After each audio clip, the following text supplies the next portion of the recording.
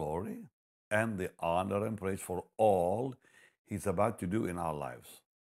And I really mean that. Only to Jesus belongs the praise. And God's wonderful people said, Amen and thank you. Thank you. Oh, my Lord. From my heart, I say thank you for being with me and being my wonderful partner. And I thank God for your support and your love and prayers. And today we're going to talk about something really important because I think this is so important. How to have victory over the devil. How to have victory over the devil on a daily basis. So let's pray. Wonderful Lord, I thank you. Oh, dear Jesus, I thank you for your mercy. I thank you for your promises. I thank you for your word. I thank you for your love and your victory. Give you all the praise, and God's precious people said, Amen. And Lord, I pray every need will be met today. Every need in their life will be met today. In Jesus' glorious name. Amen. You see, I got a nice couch now. I can sit on this couch and teach. If I want to, I can stand and minister. So I love it. Okay, let's read Luke 11. Luke 11, beginning at verse 21 through 22. When a strong man armed keepeth his palace, his goods are in peace. But when a stronger than he shall come upon him and overcome him, he taketh from him all his armor wherein he trusted, and divideth his spoil. This is the picture of a tyrant, an oppressor.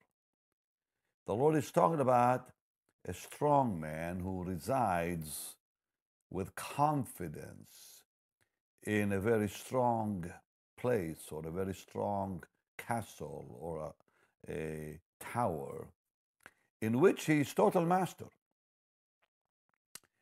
In this amazing parable, the Lord is talking about this strong man who in this place or castle has a great deal of ill-gotten spoils and plunders. And he's gotten all these spoils and plunders from people he oppressed. So here is this strong man sitting in his stronghold, fully armed, thinking no one can defeat him.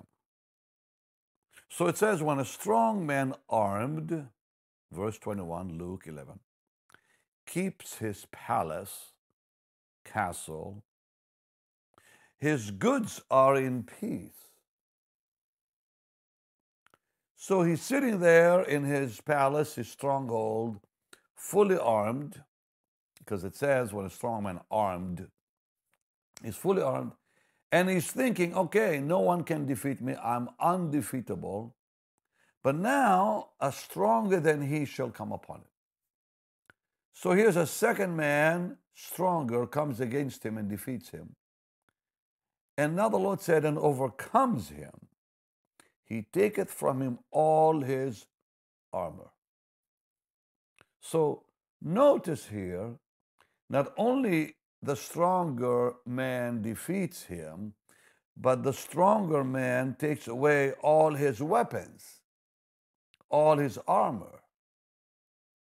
He taketh from him all his armor wherein he trusted, and divideth his spoils.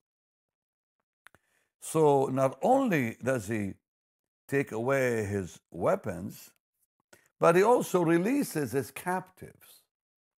The stronger man releases those who have been oppressed or bound by the strong man. And then it says he also plunders his goods. So in this parable, we see that the first man that the Lord talks about in verse 21, when a strong man armed, he's talking about the devil. But the second man who is stronger is the Lord Jesus.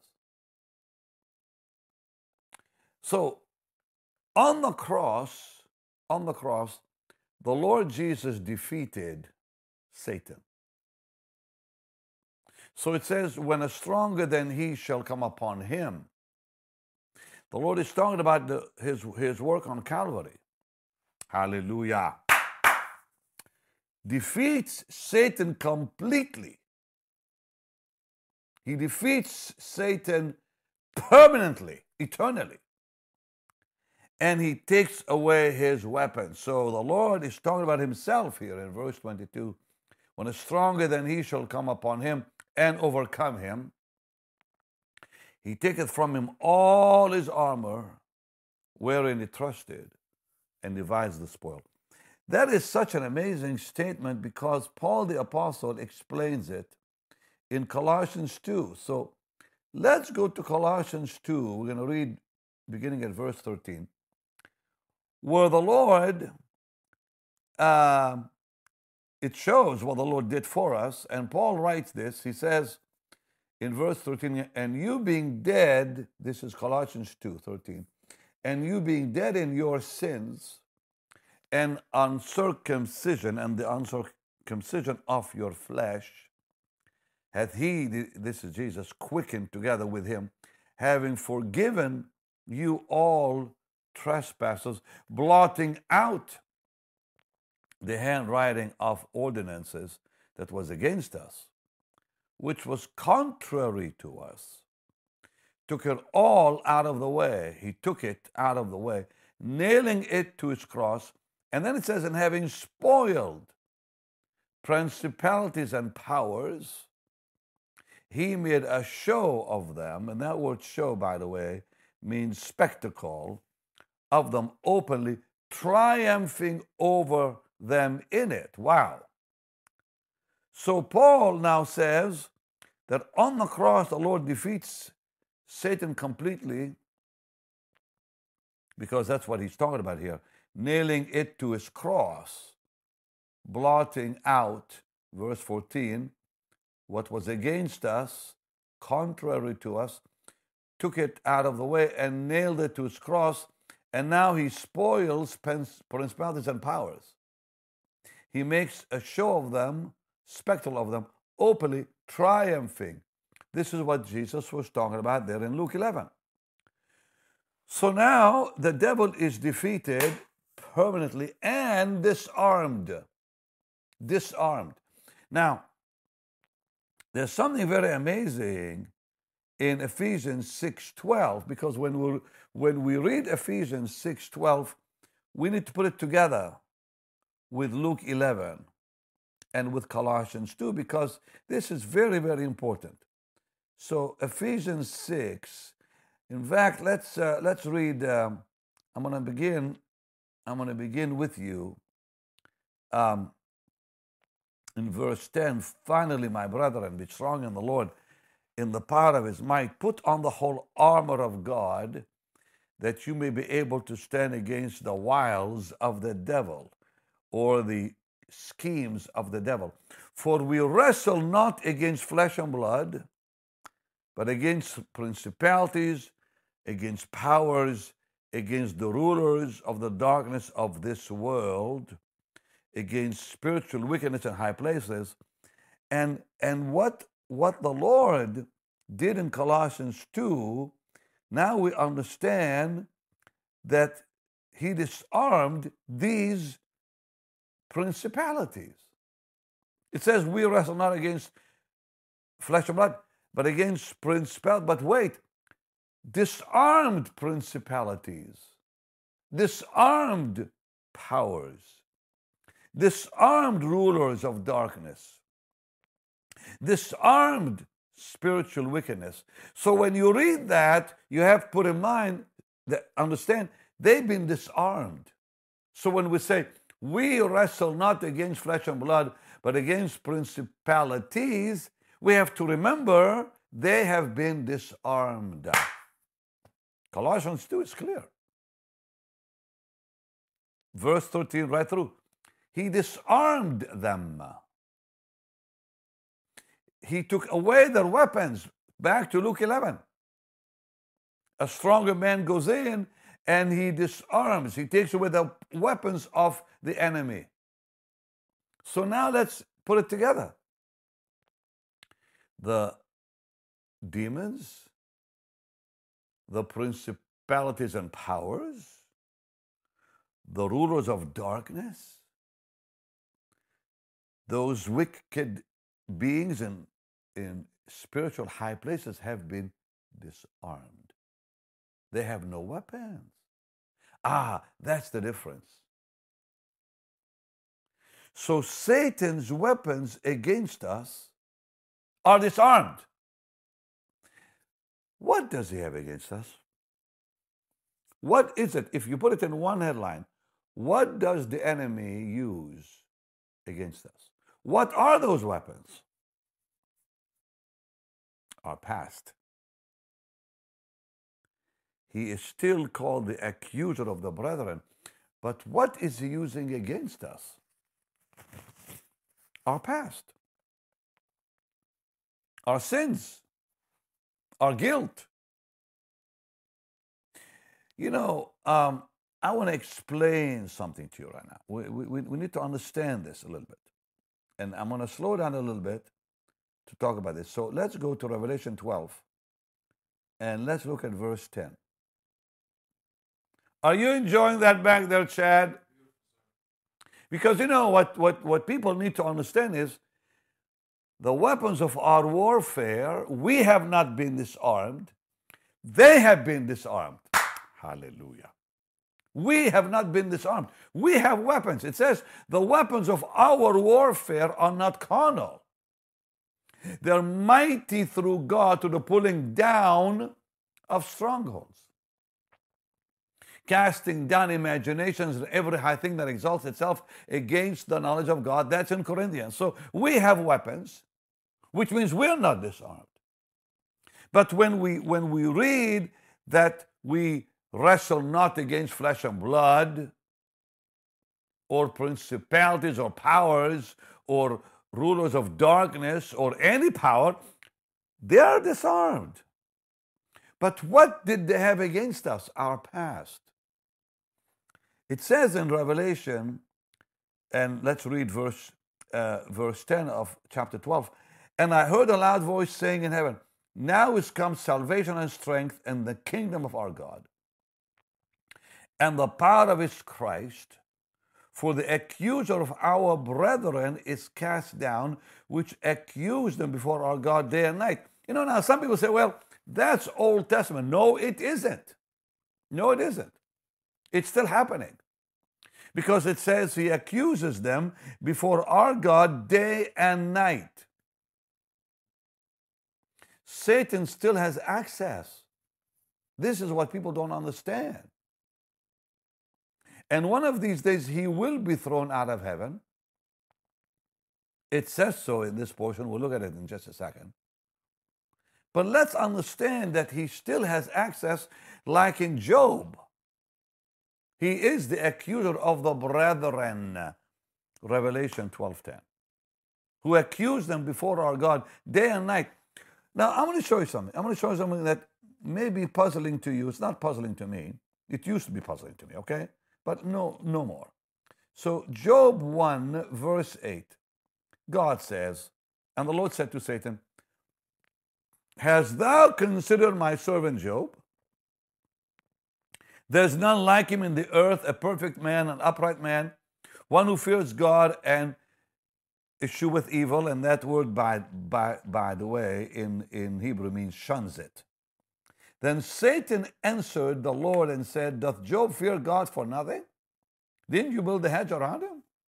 In verse 10. Put forth your hand now and touch all he has, and he'll curse thee to thy face. Now, a very amazing portion is in Job 2, verse 3, that I've underlined in my Bible, because that used to puzzle me. It doesn't anymore. And the Lord said unto Satan, Job 2 now, because he came back, remember, to God's presence. And now the Lord says, where have you been? I've been up and down all over the earth, and so forth and so on, walking up and down it. And the Lord said to Satan, have you considered my servant Job? I'm reading Job 2 now, verse 3. There's none like him in the earth, perfect and upright man, one that fears God and shuns evil. and still he holds fast his integrity, although you, Satan, thou movest me against him to destroy him without cause. Whoa, stop.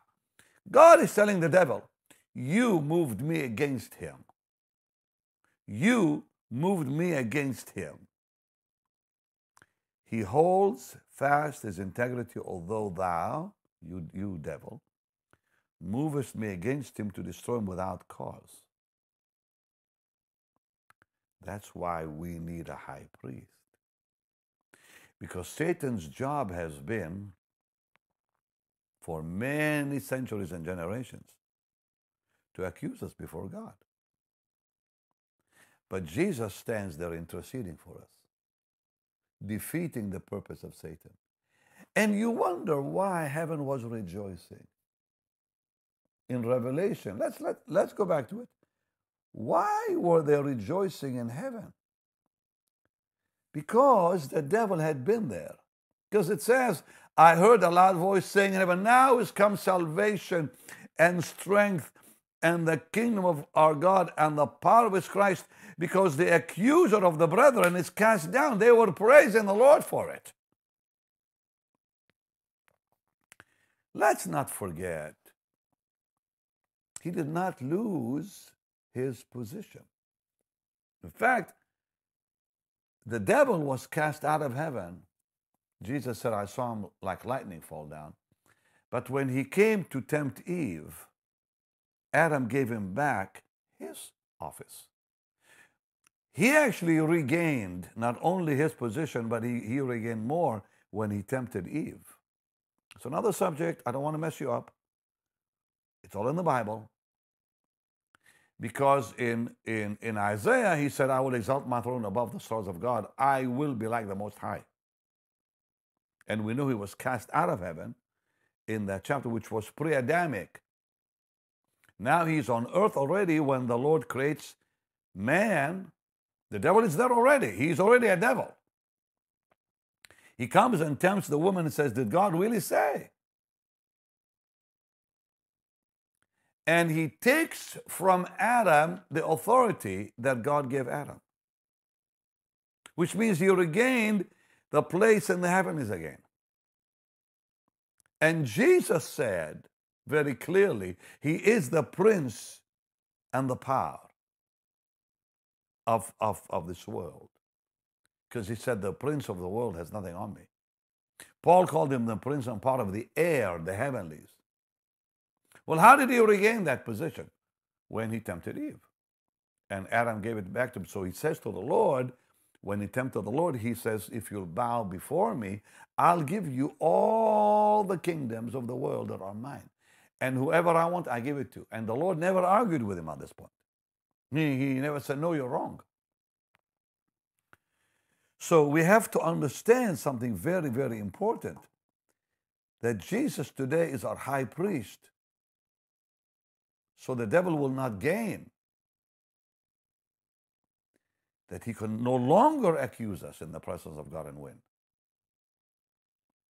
So we'll talk about this maybe another time, but he will not lose that access till he's thrown out of heaven.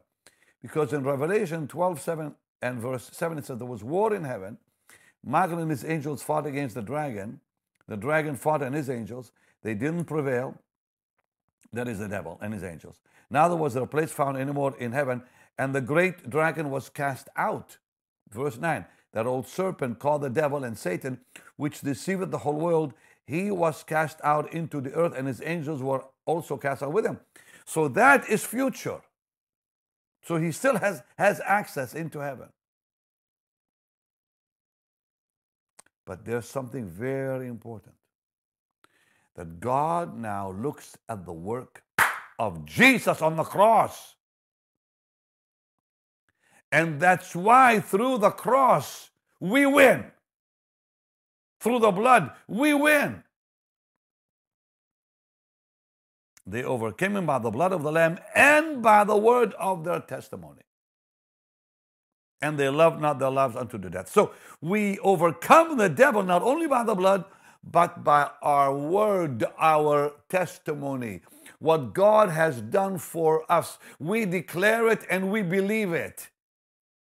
So the Lord says in Jeremiah 31:34 that He has forgiven and forgotten our sins, because what the devil has against us is our past. The devil's weapon against you is your past. That's all there is to it. And you have got to start believing that your past is no longer there. It says in verse 34 of Jeremiah 31, and they shall teach no more every man his neighbor, and every man his brother, saying, know you the Lord. For they shall all know me, from the least of them to the greatest of them, saith the Lord. For I will forgive their iniquity, and will remember their sin no more. Period. Yeah, the devil wants us to remember it, but God says, I don't remember it. So we overcome Satan not only by the work of Calvary, by declaring the blood, but by what God says about us. But what God has done with us and for us and through us. We are a redeemed people. We are a forgiven people. God will not remember our sins. He made a decision not to. I love Micah. I was just reading Micah a few days ago, and I love that portion in Micah chapter 7. Let's all go. Micah chapter 7. Oh, I love this portion. Let's look at, sorry, I'm getting excited, okay? Verse 18 and on. Who is a God like unto thee, that pardons iniquity, that passeth by the transgressions of the remnant of his heritage? He retains not his anger forever, because he delights in mercy. He will turn again. He will have compassion upon us. He'll subdue our sins, our iniquities. And thou wilt cast all their sins into the depth of the sea. Micah says, who's a God like you, Lord, that pardons all our sins, that you pass by the transgression of your people? You're not angry. You delight in mercy. You'll have compassion. You'll subdue our iniquities. Verse 9. Hallelujah. 19, I should say. You'll cast all our sins into the depth of the oceans. Corrie ten Boom says, never go fishing for your sins, because God threw them in the depth of the sea and puts a big sign that says, no fishing. No fishing over there. So if we confess our sins, He's faithful and just to forgive us all our sins and cleanse us from all iniquities. 1 John chapter 1. And the Bible says, if we say we have no sin, we deceive ourselves. The truth is not in us. But thank God for the promise. If we walk in the light, as He's in the light, verse 7 says, of 1 John 1, we have fellowship one with another. The blood of Jesus, His Son, cleanses us from all sin. If we say we have no sin, we deceive ourselves. The truth is not in us. If we confess our sins, He's faithful. He's just to forgive us all our sins. Cleanse us from all unrighteousness. So all we have to do is stand and live by faith. That's what happened with Abraham. He believed God, and God declared him righteous. And that's what you and I need to do. Just live by faith. Hallelujah. In Romans 4, verse 20, and this is the key that defeats the enemy. Our faith that overcomes the world and the enemy. And so it says in verse 22, Romans 4, it was imputed to him, Abraham, for righteousness, what he believed. Now it was not written for his sake only, but also for us. It says, to whom it shall be imputed if we believe on him, verse 24, Romans 4, that raised up Jesus, our Lord, from the dead, who was delivered for our offenses, our sins, raised again for our justification. Now listen, a very powerful thing. Jesus says, the Lord says to Peter in Luke, this is so powerful, this is profound. In Luke 22:31, the Lord says to Peter, He says, Peter, I prayed for you because Satan has desired to have you that he may sift your life like wheat. But I have prayed for you. I'm reading Luke 22:31-32. That your faith doesn't fail. And when you are strong, strengthen or converted, strengthen your brothers. You know what is amazing?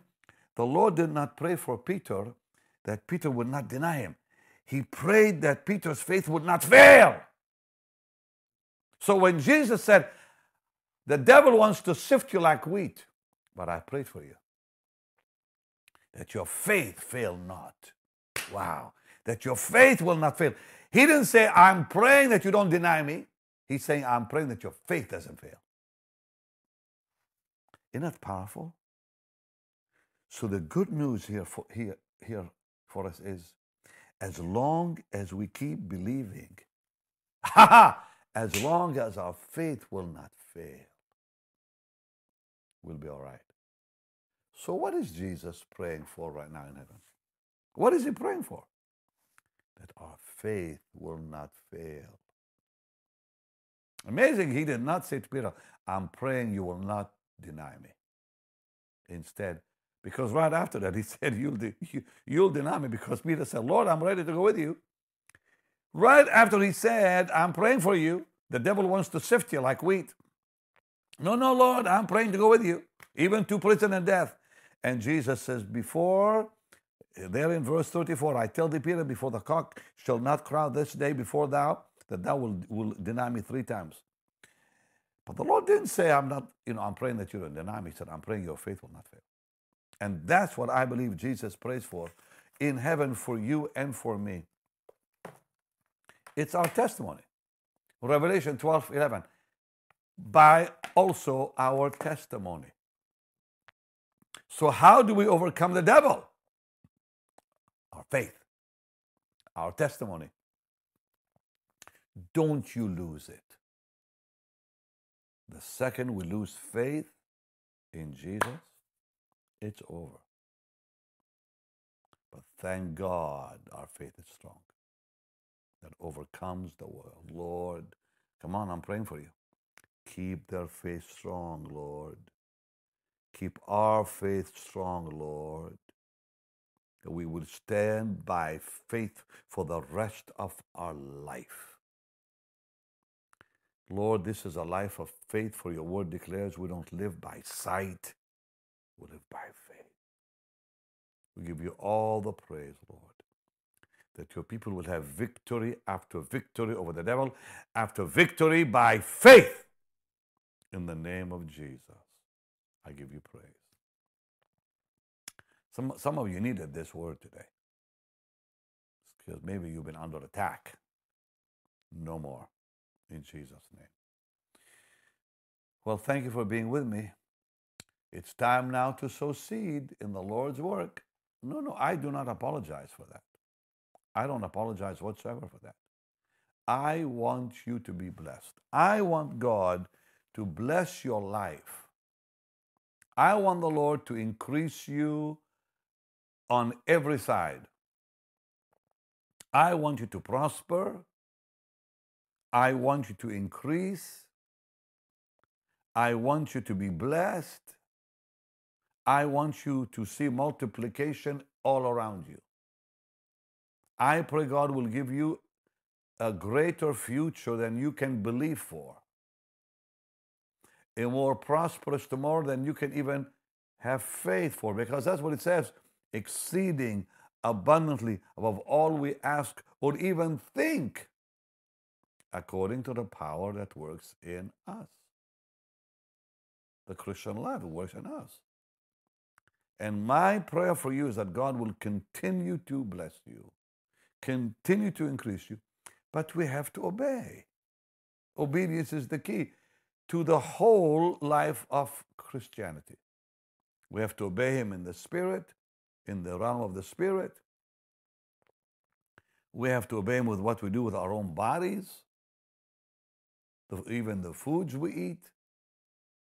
But we have to also obey Him in finance, in how much we give. Because giving is the law of God. Giving is not His advice. Giving is His command. Jesus said, give. And that was a command, not just a piece of advice. If we don't give, we don't receive. We don't sow, we don't reap. Do you want to give yourself peace of mind? You really want to give yourself that absolute assurance that your life will be blessed financially? Be a giver. The Dead Sea doesn't give anything because it's dead. It doesn't give anything, it's dead. So why is the Dead Sea dead? Because it doesn't give anything. So giving means living. When you give, you live. So now it's time to give to the Lord's work. And I'm going to ask you to give right now, to go to the platform you're watching me on and sow a seed so God can bless you. Or you can do it online. Go to our website, bennyhinn.org. So simple. Or text BHM 45777. And I want to also say one more thing. If you get any message from someone who says that he is Benny Hinn and asking you for money, don't you believe it. There's a lot of phonies out there who call themselves Benny Hinn. There's only one Benny Hinn right here, me. And you see my face and you hear my accent. I'm the real guy, not them. So if you get some email or something from somebody, but you know, well, is that Benny Hinn? No, it's not. I will never send you a message if it's not through our ministry, through our website, through our social media platforms. And you're going to see my face talking to you. So, thank you for being my wonderful partner, my wonderful friend, and thank you for giving. And as you give, you live. Hallelujah. Tomorrow, a powerful program. Ooh, you don't want to miss that one. Much love. Bye-bye.